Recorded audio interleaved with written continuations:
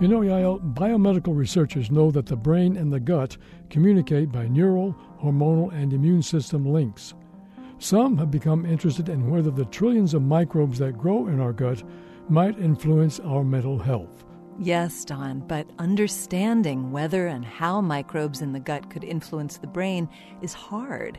Studies in animals might not accurately reflect human traits and symptoms, and human studies have often involved limited numbers of people. So what are researchers doing to overcome these problems? In 2019, a team of Belgian researchers obtained new evidence correlating gut bacteria with depression in humans. The researchers studied more than 1,000 human subjects. They used a questionnaire survey or a physician's diagnosis to determine whether or not the subjects were depressed. They used DNA sequencing to determine what species of bacteria were found in the feces of all these subjects. Yuck, that must have been a difficult study.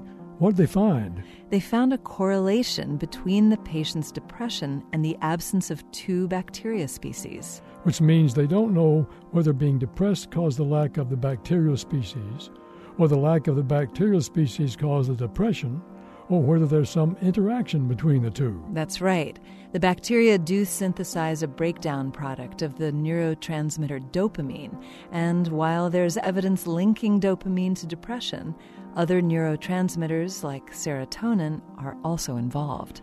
Despite publicity about gut bacteria and mental health, it seems there's lots of work to do before scientists actually understand the link. This Moment of Science comes from Indiana University. We're on the web at amomentofscience.org. I'm Don Glass. And I'm Yael Cassander.